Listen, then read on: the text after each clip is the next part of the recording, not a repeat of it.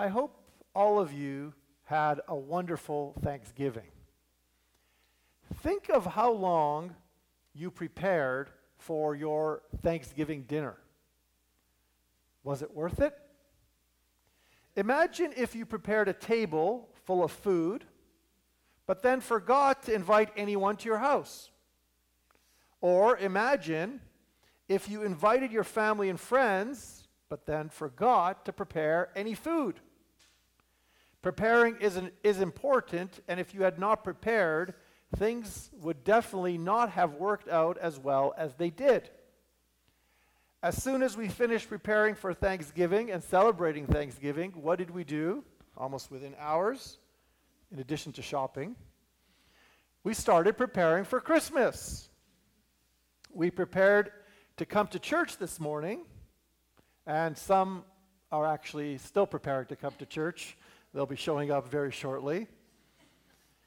And we continue to prepare for so many things in our life. Preparing for events is an important part of our lives, and we often prepare for something more than actual event itself. So we could prepare for weeks for Thanksgiving, and it lasts one night. As the saying goes, if you fail to prepare, then prepare to fail. Being prepared is an important theme in the Bible and in our spiritual life. And this theme actually goes back right to the beginning of the Bible in the book of Genesis, where we read, God created the heavens and the earth. Then God created light, the day and the night, water, clouds, dry land, seas, vegetation, plants, fruit trees, stars, seasons, animals on land and on the sea. And only then did God create humans. By doing this, God shows that he knows how to prepare. Especially, he knows how to prepare for something that is exceptionally important, and that is our arrival on the earth.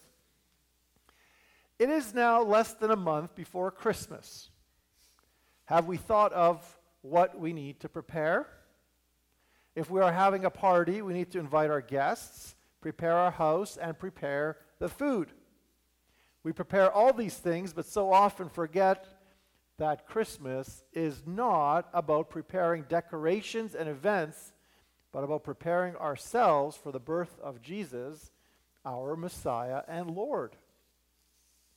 Although Christmas is more than the celebration of Jesus' birthday, what is often very strange is that we prepare for Jesus' birthday but forget Jesus. Sometimes people ask why we as Christians still use the Old Testament. The simple answer is because the whole Old Testament prepared for the coming of Christ. From the time of the fall of Adam and Eve, God promised to send a Messiah, who is our Savior, to restore the broken relationship between God and all of us. The Old Testament prophets focused primarily on reminding people that God wants us to be close to him and that God is close to us. For example, the first chapter of the book of the prophet Isaiah says, "Come now, let us reason together, says the Lord. Though your sins are like scarlet, they shall be as white as snow. Though they are red like crimson, they shall become like wool if you are willing and obedient."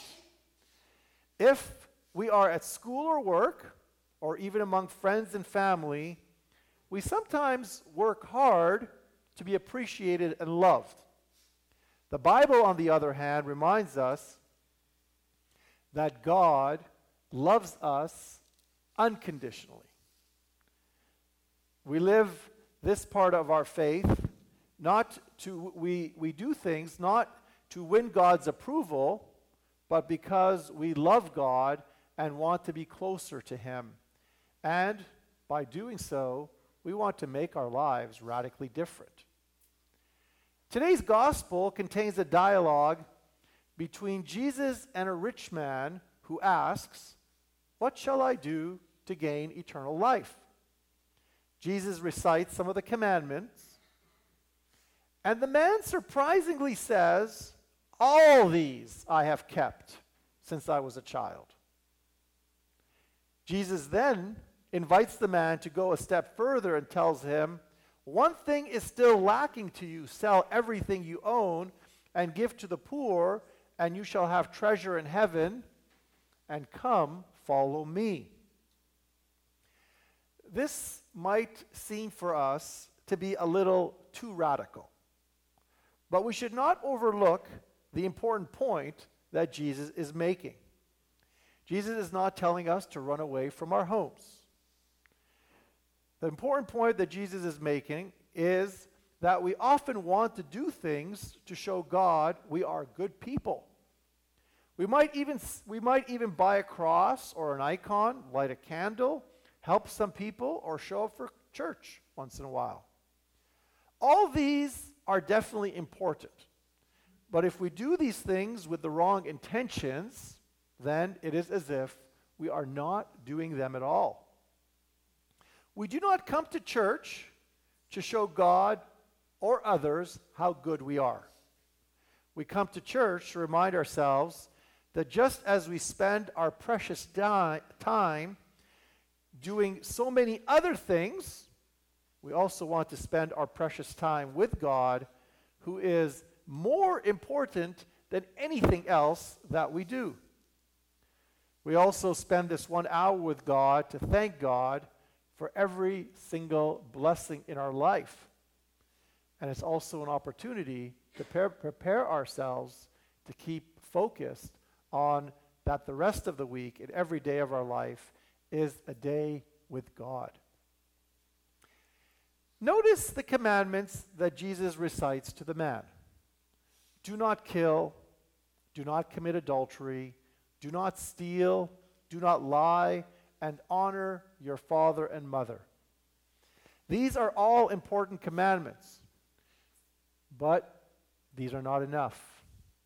We should not feel that we have accomplished something exceptional in our life because we have not killed anyone or have not broken these commandments. To live the fullness of our Catholic faith, we of course start by making sure that we follow God's commandments. In a sense, the basics. But more importantly, by making sure that we don't feel good about ourselves only when we do some random nice things.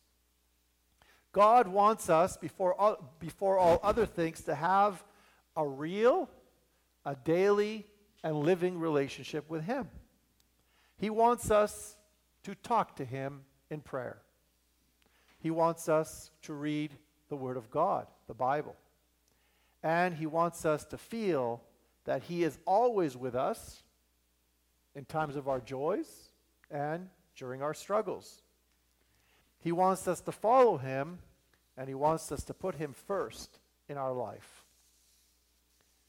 Our preparations for Christmas are often very stressful because our priorities are frequently on all the external preparations of what we are going to buy, wear, and eat.